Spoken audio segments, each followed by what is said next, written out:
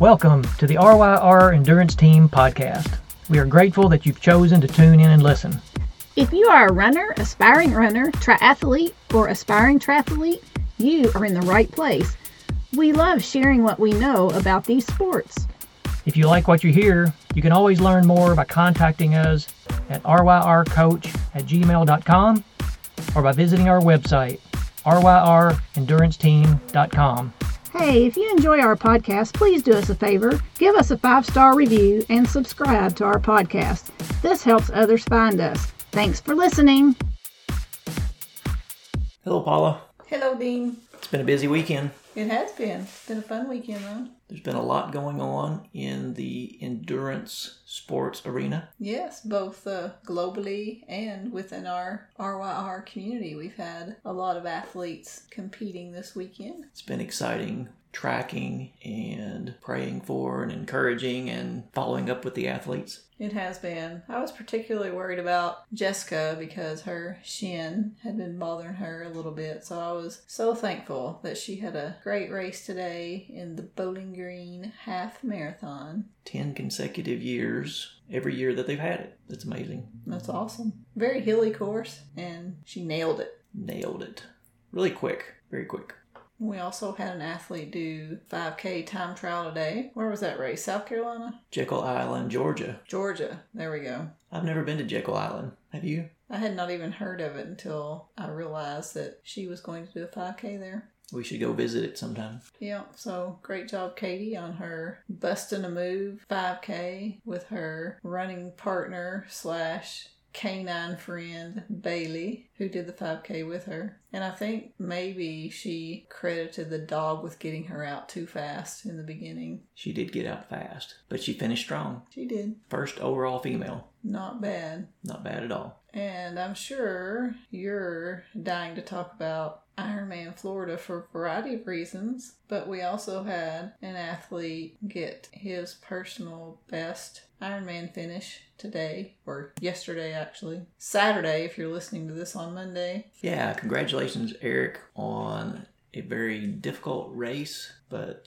you overcame and set a personal best. Great job. So what was your training like this weekend? This weekend was somewhat light. I've been training with our son Jacob, and he has a big race next weekend, the Wendell Foster Half. And we did 90 minutes yesterday with 2 sets of 10 minutes at around his threshold pace. And it was funny. I've been chomping at the bit to run fast. I've been healthy for a couple months now, and he's faster than I am. But on that first pickup, the first interval, I'm right with him. And he looks at his watch, and I look at my watch. And he says, "Dad, what are you doing?" And I said, "I'm running 6:49 pace." And he said, "Why are you doing that?" I said, "I know, I'll back off." So I backed off and ran around 7:20 pace. He really wants to keep his father healthy. And I want to stay healthy.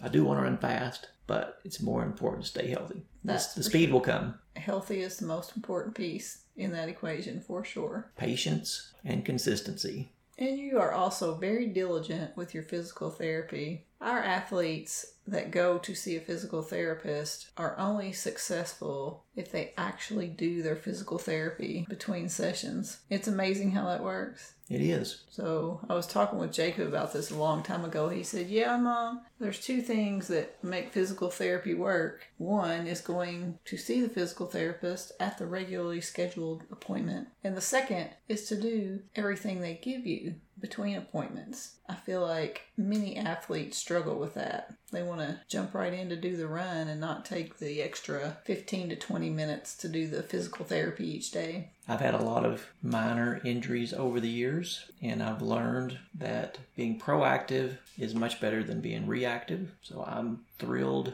to do my PT, which allows me to feel comfortable on the run and be able to run the next day. That's right. And I haven't been able to go to my physical therapist in over a year now because he went into management and does not treat patients anymore. So I have been still diligently doing the things and addressing the issues that he says will keep me healthy. And thank the Lord, so far it's going well. Yeah, you are consistent with your PT as well. Your routine is not as lengthy as mine, but you are consistent with it. Yes, and it's completely different because we have completely different frames and needs. Everybody's different. Yep.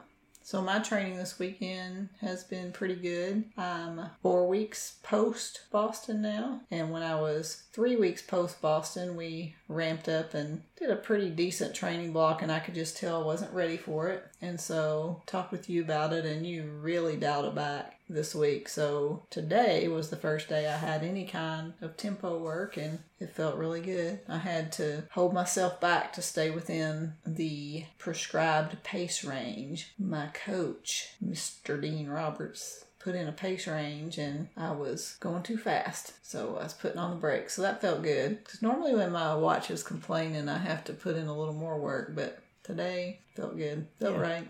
That's a good place to be, feeling like you can go faster, but choosing to slow down and execute the workout as planned.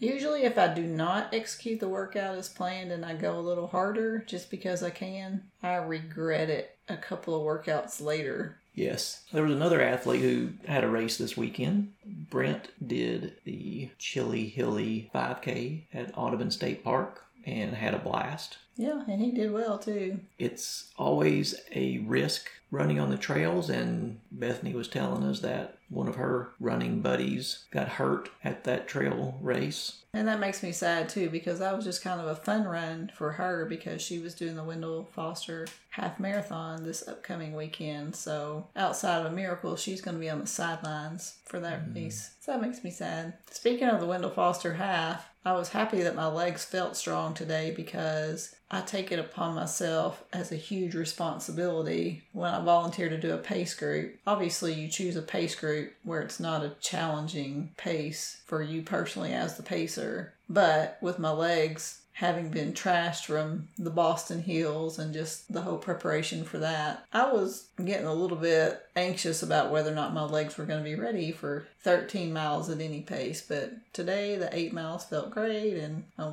went much faster than the pace I'll be going next weekend. So a little confidence booster.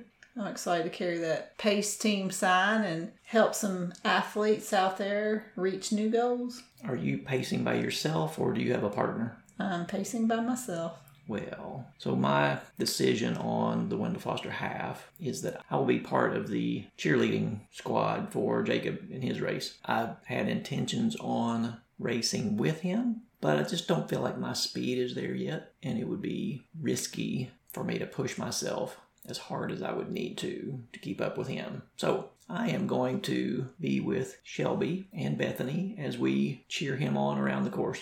And then what are you going to do when he finishes? When he finishes, I am going to find you on the course and run a little bit with you. If needed. If needed. So you and I have been driving around the course, working on the fan plan. There's a lot of work that goes into being a spectator for a big race. Especially if you want to be an over-the-top, be in all the places spectator. We typically go over the top. We do. We want to be there for our athletes that are racing. So it was fun circumnavigating the course with you last weekend and finding all the spots. And I hear a rumor that you and Shelby and Bethany are going to go back out and scope it out one more time just to make sure. Yeah, as fast as Jacob is going to be running, we've got to be on our A game or we're going to miss him. We've got to find all the streets. We got to know where to park. We've got to keep an eye on the clock. We've got our work out for us. We've got a plan. It's written down. We just need to practice it, do some simulations. We're going to have to pack snacks. You got to make sure you stay well fueled for that hour and a half. We got to do what we got to do. That's hilarious. But we're up for the challenge. We're ready. Just one more simulation. We'll probably drive the course tomorrow, and then we'll be in taper mode. The hay's in the barn. I got a cute video of our future RYR endurance team athlete yesterday. Tell me about it. Little baby. I guess she's still 20 months. It's not the 13th yet, but on race day, she'll be 21 months. Eliane. Yes. See, you know what I'm talking about. But anyway, Shelby took video of her running, and pretty good run down the Greenbelt today, or yesterday. She's pretty quick. She's gotten in the habit of running around the countertop island we have in our kitchen, and she's pretty quick. She's pretty quick. But the funniest thing with her this week is she was marching behind you, and I guess she got a little bit too close and collided a bit with you, and she went straight backwards. I just don't know what happened. I was looking straight ahead, marching, and the next thing I know, she's laying on her back. She's tough, though. She didn't even whimper. So back to Ironman Florida. It was not supposed to be a pro athlete race, was it? It was originally planned to be a pro female race only, but because Ironman California was canceled due to severe weather, they invited the pro men from California to go to Florida. And do you know how many took them up on that offer? I do not know. I did hear there were 35 women professionals, so I'm assuming there was a little bit less than that on the men's side, because not everybody was going to stay in the United States an extra 2 weeks and compete in Florida. And the professional women, I know first and second place were both U.S. women. That was exciting. Because they didn't come out of the swim nor off the bike in that position, right? Didn't they work their way up in the marathon? Definitely. Exciting for them to run well. And then on the men's side, it was an exciting race on the men's side. The men pretty much came out of the water together. The lead men, they stayed on the bike together. They stayed on the run together part of the way until they couldn't stay together anymore. It was interesting to watch. I think there will be a new rivalry building between Gustav Iden and Lionel Sanders after this race in particular. They're coached by the same person, which is Gustav Iden's brother, which is weird in itself. But Gustav Iden, the eventual winner, stayed behind Lionel Sanders on the bike the entire time and stayed behind him on the run at least half of the way until he made a move and went on to win the race. I think his brother's plan for him was be patient until mile 16 of the marathon and then take off. Pretty good strategy. But really difficult conditions in Florida. But Gustav Iden still broke the course record by several minutes. 7:42, I think. That's just an incredibly fast time, especially with the really difficult conditions in the ocean. And he's a newbie. First time full distance triathlon. Very impressive. Bright future in Ironman races. And well, he's already the 70.3 world champion. So let's see if he can become the 140.6 champion in St. George in the spring. The winners on the women's side were Heather Jackson and Sky Mudge. Yeah, and it was fun to watch that race and again watch them battle and overtake competition in the marathon. But at the end, it was interesting. Mike Riley was interviewing these two women, and he started with the winner, Heather, and she was just excited and happy that she had had the race she wanted to have and was very positive.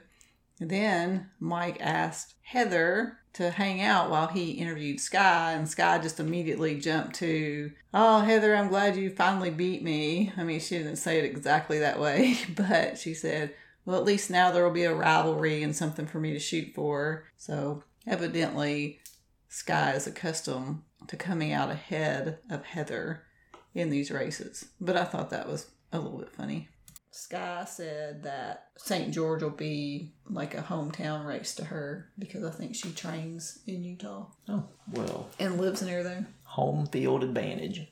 We shall see. So I wanted to spend some time in this podcast talking about the rough swimming conditions in Ironman Florida. Yeah, Eric had sent us a video and one of the jet skis out there patrolling the course before the race started. He showed a picture of the buoy that he was right beside, and it was like 10 seconds later, and now he was drawn out 15, 20 yards away from the shore past that buoy. So the current was definitely moving out to sea. Yes, it was. There was a wind out of the north at around 15 miles an hour. So definitely not ideal conditions for a looped swim course in the ocean this weekend. So I gave Eric a call this morning thinking he would be driving back to his hometown and he would have plenty of time in the car to spend chit-chatting with me, but he hadn't left yet. So I've taken some notes, and I was going to share some of the notes about the swim that he shared with me. He said that the waves really didn't look that bad from the shore, but once you got away from the shore and you were in the water, the waves were definitely much more difficult than expected. And the course made a clockwise loop around this pier. So the first turn would be a right-hand turn, and the current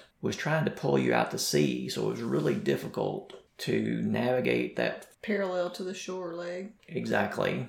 Trying to aim towards the buoy. You had to actually aim more towards the shore, a little bit towards the shore, angled, in order to make your way to the buoy without ending up way out at sea. And then making that second right-hand turn to head back to the shore is when it really got tough, because that 15-mile-an-hour wind and the current were fighting against the swimmers all the way to the shore. It made forward progress a challenge. One of the people on a kayak was telling Eric after the race that it was like the swimmers were not going anywhere. Just a really difficult day. And I think for the pro athletes, it probably affected their swim by 8 to 10 minutes, which is substantial. But for the age groupers, I think they were being affected by a good 20 to 35, 40 minutes, depending on their swimming fitness and skill. Yeah. So the cutoff in a full distance swim is 2 hours and 20 minutes. And based on his previous race experience and what he's been doing in the pool, we were thinking that he would take about 90 minutes. So plenty of cushion, no need to worry about the cutoff. But on this 2-lap course, he came out of the water after lap 1 in 58 minutes. And I think he was a little startled that it had taken so long and that it was so difficult. But instead of panicking or feeling like he should throw in the towel, he got angry. He got angry at the sea. He said there was no doubt he was going back in the water and he was going to make the cutoff. And I'll just say as an aside, when we onboarded him, he told us, I don't like swimming. I don't want to swim. I don't want to practice swimming. I want you guys to help me with my biking and my running. And so he would admittedly say that he probably needs a training block to focus more just on swimming. So he knew going into the swim that was not going to be his strength. He was going to make up time on biking, and he's an excellent runner. So we did not do a whole lot of coaching with him on swimming, because he told us, yeah, I might get in the water once a week. Yeah. But we're going to work with him on that. We're going to talk him into becoming a strong swimmer. Yeah, he has interest in doing other triathlons, and so being a strong swimmer certainly makes the day go by a lot easier. You're ready for any conditions in the water. And really, it's not only about the time it takes, because you can make up a fair amount of time. It's really about the energy you expend. Right. And I think that 90-minute swim that turned into a 122-minute swim, 2 hours and 2 minutes, took a lot more energy than what it would have if the water had been calm. Oh, that's 100% for sure. And he was saying that he had heard rumors, and I haven't been able to find anything to confirm this, that there may have been as many as 400 people drop out on the swim or not make the cutoff. Yeah, well, he only had 18 minutes to spare, so... Not a lot of time to spare. What was the weather like, temperature-wise? The water temperature was in the middle 60s, and the air temperature was in the 40s. So pretty cold to be getting yourself wet. Definitely wetsuit legal. It made it difficult coming out of the water on lap 1 and on lap 2, running on the sand in bare feet, cold, wet, bare feet. I remember Ironman Louisville in October running on concrete, cold, wet, bare feet, and it was painful. There was nothing painful about that for me, because the only thing I could remember is being elated that I had done so well in that swim, and I was out of the water. I don't even remember what my feet felt like.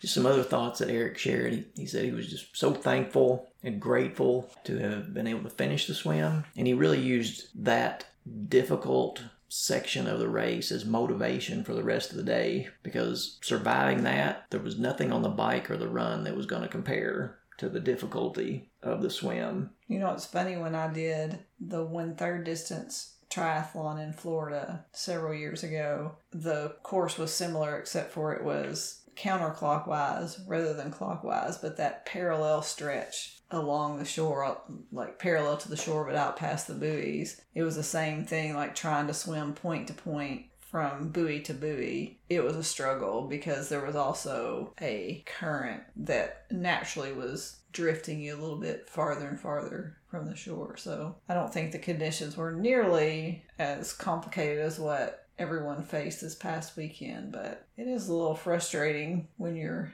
ebbing and flowing in directions you're not planning to. Well, let's talk about some ways to prepare for or to handle difficult open water swimming. And let's start with what you were just talking about. You're aiming for a buoy and the current is pushing you somewhere that you don't want to go. If you can do a practice swim the morning of the race and get a sense as to what the current is going to be, then you can be prepared for the type of angle you need to take when you're making that turn to aim toward the buoy. But that's not always the case for the age groupers to be able to do a practice swim the day of. Right. Or if you can't do a practice swim, for example, when I was doing the Florida 1/3 distance and I realized every time I sighted, I was heading farther from the shore, instead of when I would sight, I would adjust to head to inside the buoy. And as I did that, then I started going toward the buoy. I adjusted my angle in toward the shore, but the current was then adjusting it to go more toward the buoy. So right. That's definitely a great idea.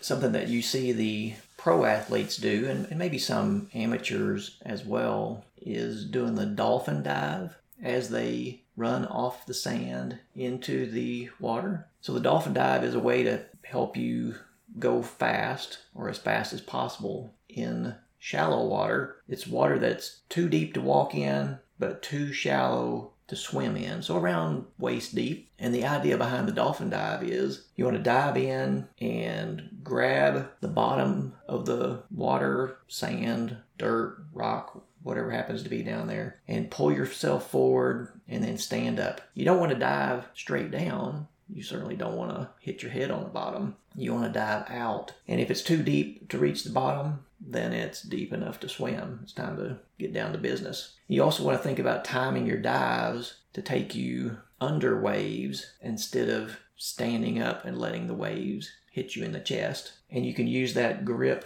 on the bottom of the water to try to help yourself from being pushed back. So that's some thoughts behind the dolphin dive and how you would do it and why you would do it. But that's certainly something you would want to practice before executing that on race day. And that's not something you could easily practice in a pool, but we always encourage athletes to find a way to practice open water swimming. And if you're going to have a beach start or you're going to have a 2-lap course, this is certainly something you want to consider practicing if you're racing for speed. But if you're not racing for speed, just take your time and walk in until it's deep enough. Something else to think about is if you're dealing with swells or waves when you're going to do your sighting, you want to time when you're going to do your sighting so that you're at the top of a wave or at the top of a swell. And as far as breathing, you want to be comfortable breathing to both sides so that you can breathe to the side where the waves are not approaching. And that's not something that every athlete, every triathlete is comfortable with, but that is certainly something that you can practice in the pool, get comfortable being able to breathe to either side. I know when I did Ironman Louisville in 2017, we had actually gone to Louisville several times and swam where we would be swimming, but on race day there was a headwind that was going against the natural current, and so unexpectedly there were swells, nothing like in the ocean, but there were swells in the river, and so it took a little bit to figure out how to sight, because you'd sight and you'd get smacked in the face with a wave. So it took a little while that was something I had never practiced. But you had me swim so much. I felt like I had gained so much swim fitness that I felt like I was able to make adjustments and get through that swim. Yeah, and even at the pool, you and I had intentionally shared a lane a few times so that you would get some experience. And so I would get more experience getting hit by waves and getting splashed and somebody touching your toes or bumping your shoulder. It's all good practice. The key is being comfortable, being relaxed, and dealing with the situations that you encounter. Right. And every race is going to be different, and whatever conditions are thrown at you, you just have to relax and not panic, because if you panic, your day is going to be over. I know you had a friend that pulled out of a sprint triathlon because of the panic in just a really short swim. It can overtake you. Yes, it can. And that's probably what happened to a lot of the people who did not finish the swim. It wasn't that they couldn't have finished it if they had been relaxed. It's that panic overtook them. That's my guess. So something else to think about in difficult swimming conditions is drafting off someone. It's always good to draft off someone. Just like on the bike, drafting in the water saves a ton of energy and can help you swim faster. But even in rough conditions, if someone is breaking the waves in front of you, that's going to make things a lot easier for you as well. It always helps with sighting. If you're following someone, hopefully they're going the right way. Something else to think about when you're in difficult swimming conditions is, are you going to have issues with nausea? I know when I was in Hawaii swimming in the ocean preparing for the World Championship, I really didn't have significant ocean water swimming,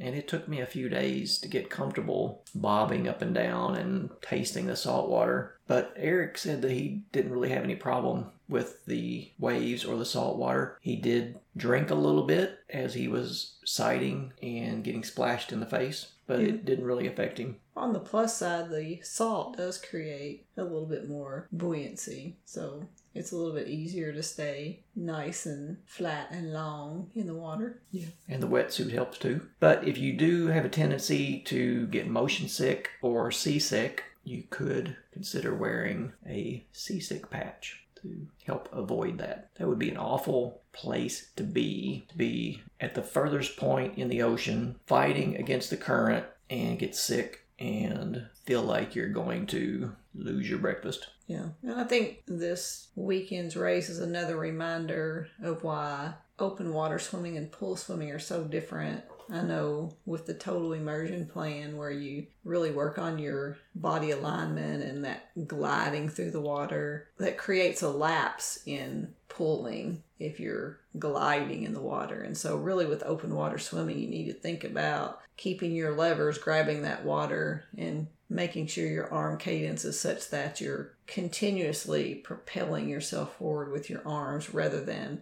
thinking about gliding. And again, it is not in any way putting down a swim program. We started as adult swimmers learning to swim, and we started with total immersion, and I still say that our body positions are fantastic in the water because of that program. But then once you can get that long, flat, on the surface of the water body position, you've got to get your cadence going, and you've got to get your arms, your levers, continuously paddling and pulling that water. Certainly, in the difficult conditions in Ironman Florida this weekend, you really had to have a high cadence to fight the waves. When I think about rough seas, I always think about in the New Testament where Jesus is asleep in the boat with the disciples, and the disciples are terrified because the seas are so rough, and Jesus just gets up and calms the seas. Do you have a Bible verse for today? Well, I was reading in the Psalms this morning, and I was thinking about this podcast, and I came across a passage that talked about the waves.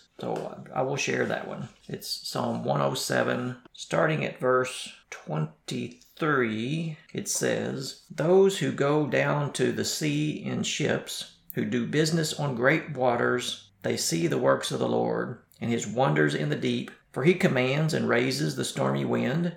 which lifts up the waves of the sea. They mount up to the heavens. They go down again to the depths. Their soul melts because of trouble. They reel to and fro and stagger like a drunken man, and are at their wits' end. Then they cry out to the Lord in their trouble, and he brings them out of their distresses. He calms the storm so that its waves are still.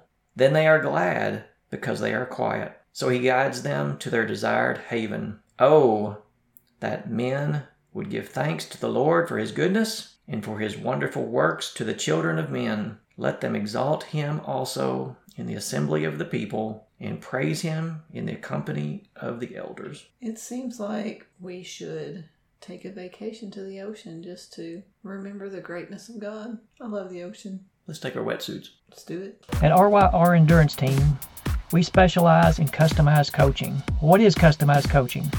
It's more than a training plan. It's a relationship. It's a partnership. So what are your goals? What are you training for? Contact us at ryrcoach@gmail.com or visit us on our website, ryrenduranceteam.com. Hey, if you enjoy our podcast, please do us a favor. Give us a 5-star review and subscribe to our podcast. This helps others find us. Thanks for listening.